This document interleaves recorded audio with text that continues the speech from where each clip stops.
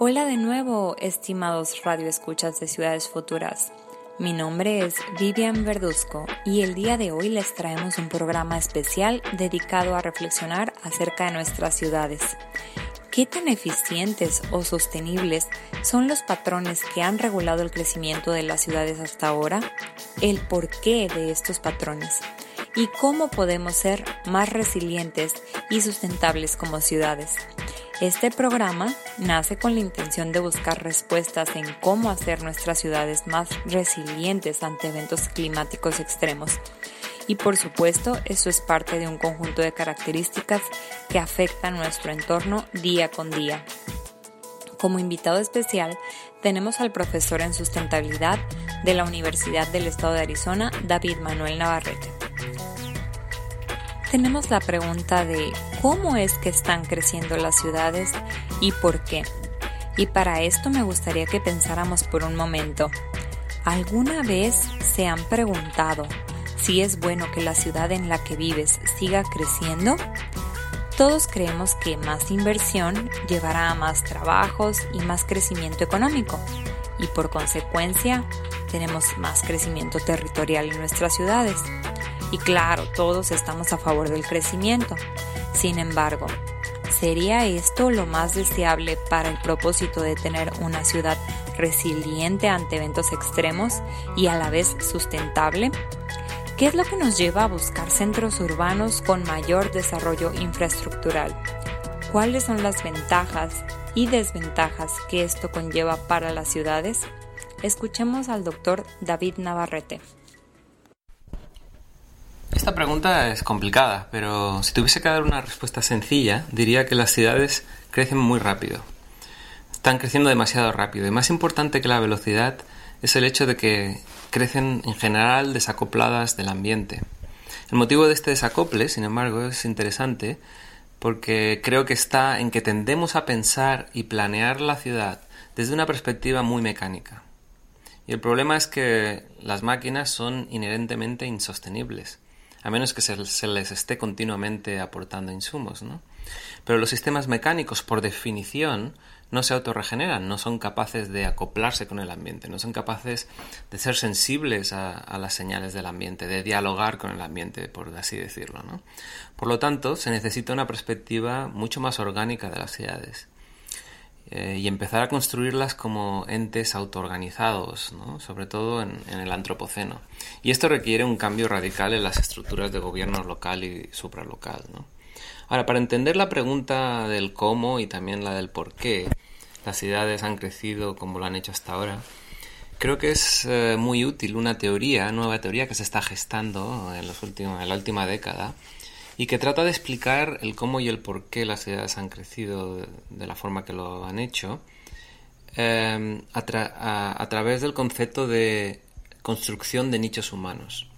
Este concepto viene de la ecología. El nicho ecológico es la aplicación del concepto de nicho ecológico a sistemas socioecológicos como son las ciudades, ¿no? Entonces esta teoría explicaría la obsesión, entre comillas, de las ciudades por expandirse, por crecer continuamente, cuanto más mejor, ¿no? Como algo relativamente natural, algo que estaría promovido por un bucle de retroalimentación positiva, ¿no? Un bucle que ligaría, por un lado, la capacidad ingenieril de una sociedad para modificar el ambiente y, por el otro lado, los beneficios materiales obtenidos de tal modificación, ¿no? Por capacidad ingenieril entendemos conocimientos ingenieriles, entendemos formación profesional, entendemos también o incluiría también sistemas de contabilidad, de manejo, rasgos culturales, etcétera, etcétera, ¿no? Entonces, dicho de otro modo, para explicarlo mejor esta idea del bucle, porque la verdad es que no estamos acostumbrados a pensar en términos de bucles o feedbacks, como se dice en inglés, ¿no? Tenemos una enorme predisposición a pensar linealmente, ¿no? A causa B, B causa C. Pero cuando A causa B y a su vez B causa A, esto como que se nos complica un poco, ¿no? Para nuestros limitados cerebros. Pero bueno, ahí estamos, ¿no? Ahí estamos dándole. Entonces, para reiterar, ¿no? Este bucle que describe la teoría de construcción de nichos humanos también puede verse como un círculo vicioso o virtuoso, según se mire, ¿no? Pero un bucle en el que, por un lado, las ciudades modifican el ambiente circundante o distante, con infraestructuras, con acueductos o carreteras, ¿no? Que tienen el objetivo de apropiar y usar intensivamente recursos naturales traídos de ecosistemas circundantes o distantes, ¿no? Pero esta apropiación, que dentro de la teoría se llama teleacoplamiento, este teleacoplamiento entre ciudades y ecosistemas cercanos y cada vez más lejanos, ¿no? A medida que va creciendo la ciudad, este teleacoplamiento crea la posibilidad de aumentar los recursos disponibles que se pueden invertir o reinvertir en crear todavía más capacidad ingenieril o más infraestructura, ¿no? Y esta al tener más capacidad ingenieril y más infraestructura, entonces a su vez se crea todavía más teleacoplamiento, ¿no? Más recursos. Entonces se cierra el círculo, se cierra el bucle, ¿no? Entonces, además hay que tener en cuenta que debido a que las ciudades compiten entre sí por recursos limitados, este bucle daría lugar a una presión evolutiva motivando a las ciudades, digamos, a apropiarse lo antes posible de recursos lo más lejanos posibles, antes de que lo hagan otros, ¿no? Y entonces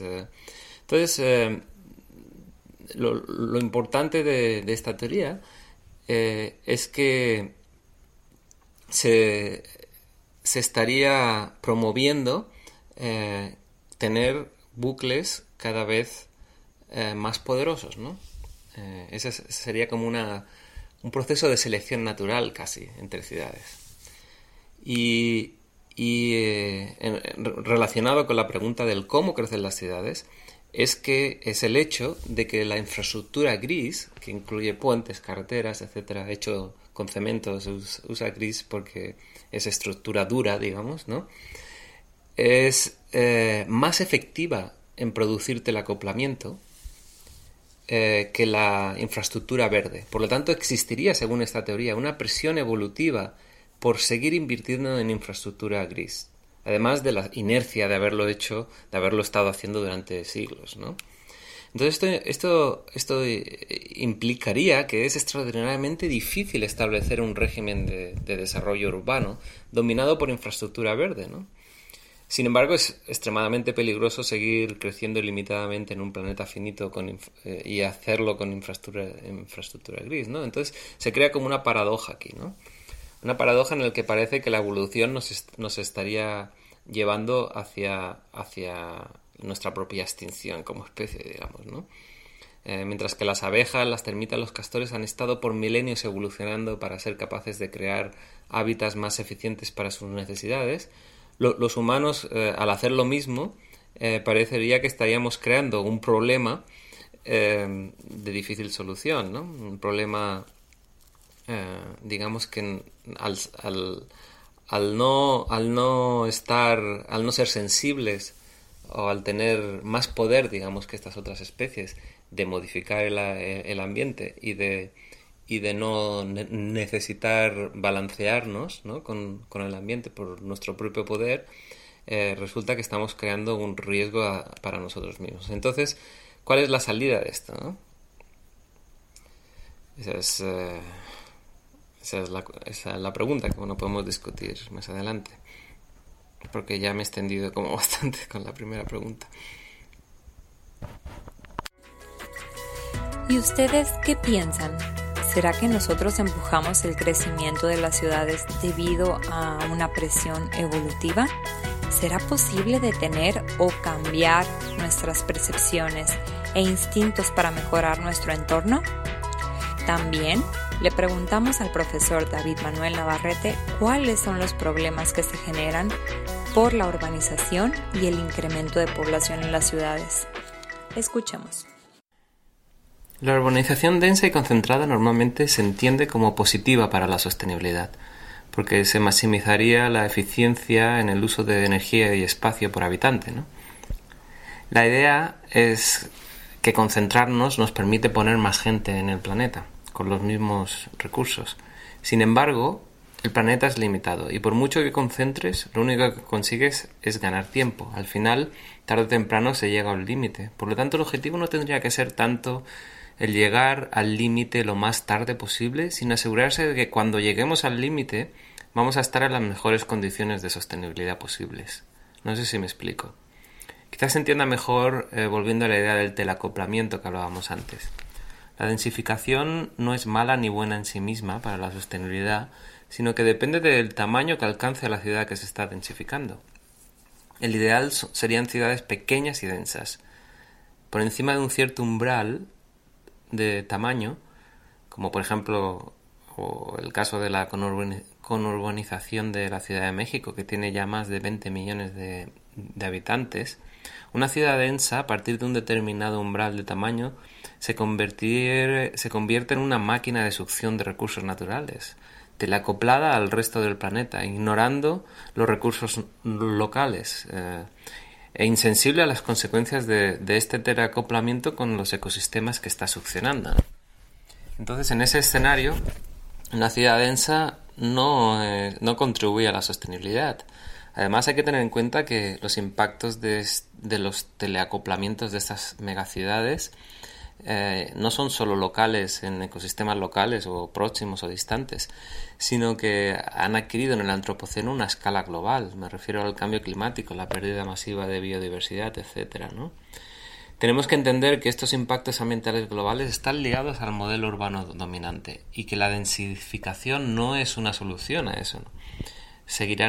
Los impactos globales seguirán en aumento a menos que seamos capaces como especie de romper intencionalmente, desarrollando agencia colectiva, con las presiones evolutivas que, según la teoría de construcción de nichos, como hemos explicado antes, promueven que las ciudades sigan concentrándose y que los recursos sigan concentrándose en un número menor de ciudades densificadas.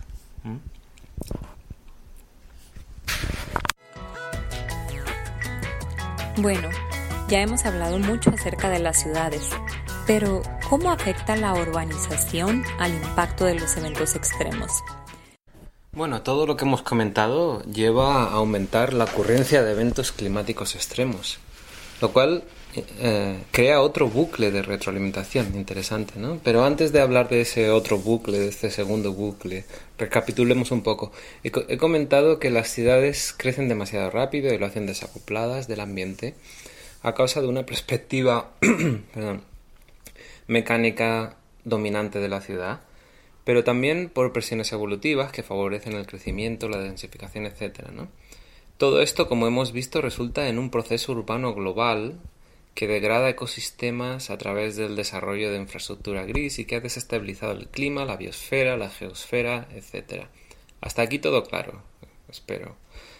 Ahora introducimos un nuevo elemento que es el de la desestabilización global, que lleva a aumentar los eventos extremos que sufren las ciudades. O sea, esa desestabilización global que las ciudades crean a la vez producen eventos extremos. Y aquí se produce un segundo bucle o círculo vicioso, según el cual, a causa de las inercias por invertir en infraestructura gris, hay una motivación a responder a estos eventos extremos protegiéndose con más infraestructura gris, que a la vez aumenta la capacidad ingenieril y nos hace más efectivos en seguir desestabilizando el planeta. Entonces esto es otro bucle que tenemos que romper intencionalmente, ¿no? Es un bucle en el que el evento extremo hace que aumentemos las causas del evento, ¿no?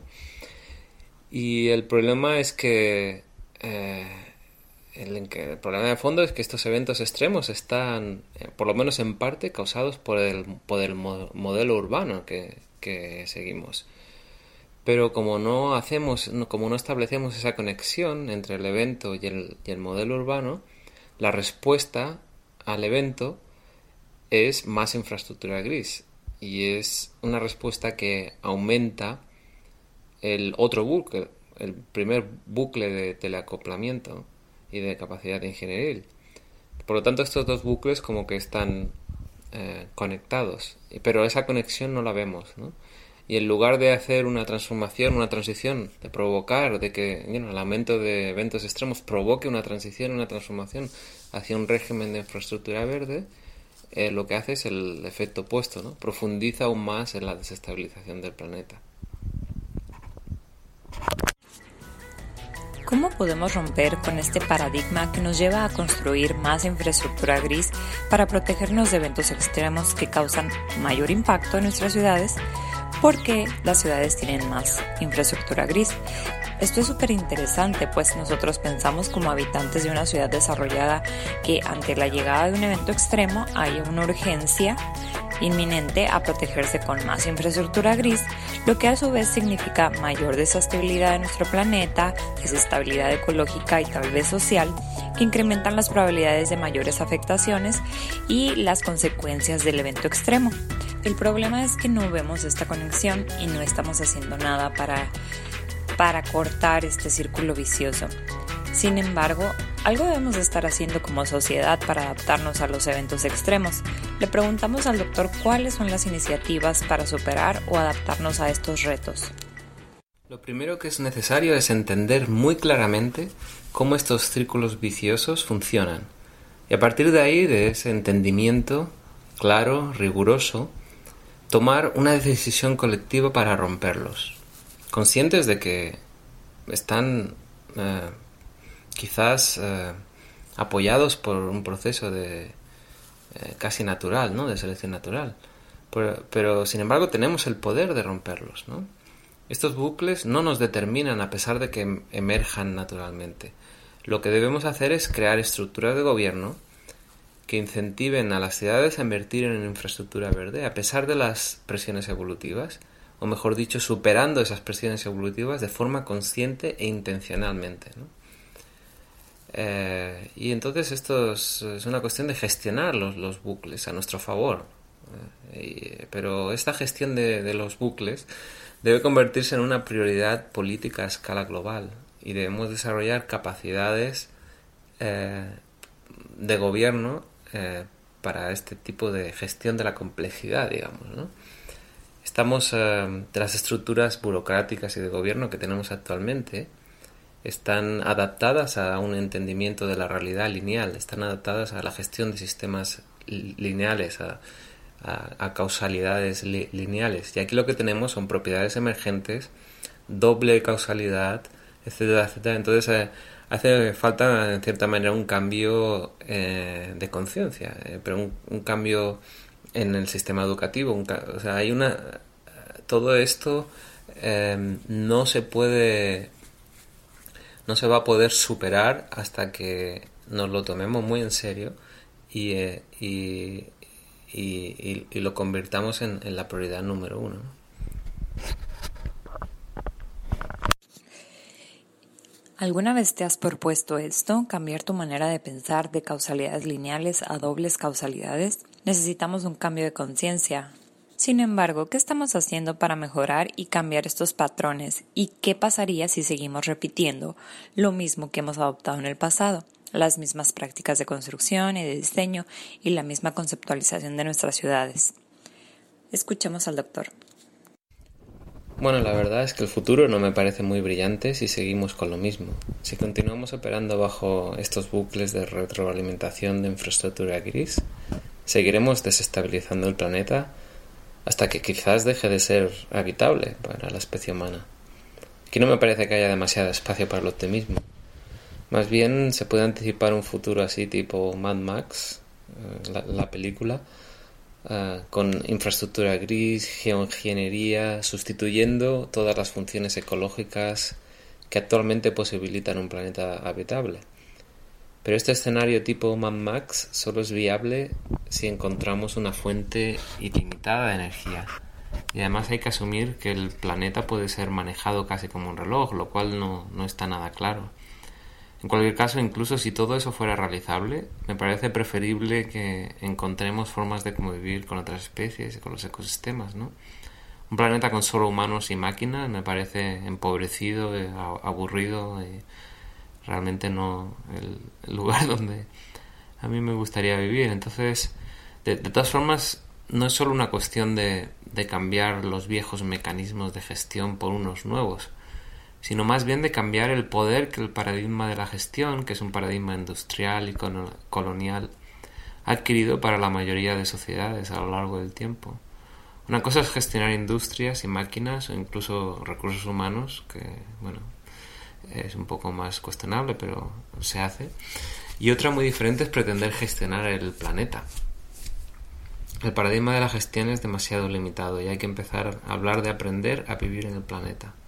En el fondo se trata de crear subjetividades nuevas, ¿no?, que lleven a otras formas de vivir con el planeta, no de gestionarlo. Hablaba antes de que las ciudades están desacopladas, pero eso es en realidad porque promovemos sujetos o subjetividades que están también desacoplados. Por lo tanto, se necesitan nuevas prácticas sociales, culturales, etcétera, que promuevan el cultivo de sujetos y agentes de la sostenibilidad en lugar de sujetos y agentes del crecimiento. Doctor David, ¿y qué podemos hacer para superar estos problemas? Se pueden hacer muchas cosas, pero quizás el primer paso es entender cómo contrarrestar las presiones evolutivas que favorecen regímenes dominados por infraestructura gris. Esto requiere estudiar muy seriamente cómo los procesos subjetivos, las intenciones y los procesos personales de desarrollo humano, ese concepto de desarrollo humano que ha adoptado recientemente las Naciones Unidas, cómo todo eso afecta y son afectados por las dinámicas de los sistemas urbanos, entendidas como sistemas socioecológicos y tecnológicos. El problema es que la ciencia tradicionalmente ha ignorado sistemáticamente la subjetividad, la intencionalidad, las dinámicas biográficas personales. Esto se da históricamente como una respuesta razonable y quizás necesaria a los abusos de poder de las religiones organizadas. Sin embargo, ya hace tiempo de eso, ya hace siglos, y no podemos seguir centrando la ciencia y el desarrollo en solo procesos materiales, mecánicos y en la infraestructura gris. Estos desarrollos deben subordinarse al crecimiento integral, no solo material, de las personas. Comprender el desarrollo personal y subjetivo, la agencia colectiva, debería ser la prioridad de un nuevo proyecto Apolo. Debemos invertir muchos más recursos en entender los acoplamientos complejos que se dan entre procesos materiales y cognitivos. Solo así, solo ese sería para mí como un primer paso sobre el que luego se pueden construir muchas soluciones más parciales, digamos, ¿no? Pero se deben hacer desde esa base. Doctor David Navarrete, le agradecemos muchísimo haber contestado todas nuestras preguntas. Esperamos que este programa haya servido como punto de reflexión para poder iniciar con nuevas prácticas de diseño o de construcción, diferentes estilos de vida y conceptualizar nuestras ciudades un poco diferente a como las hemos estado conceptualizando desde épocas anteriores. Esperamos que les haya gustado el programa y nos vemos a la próxima.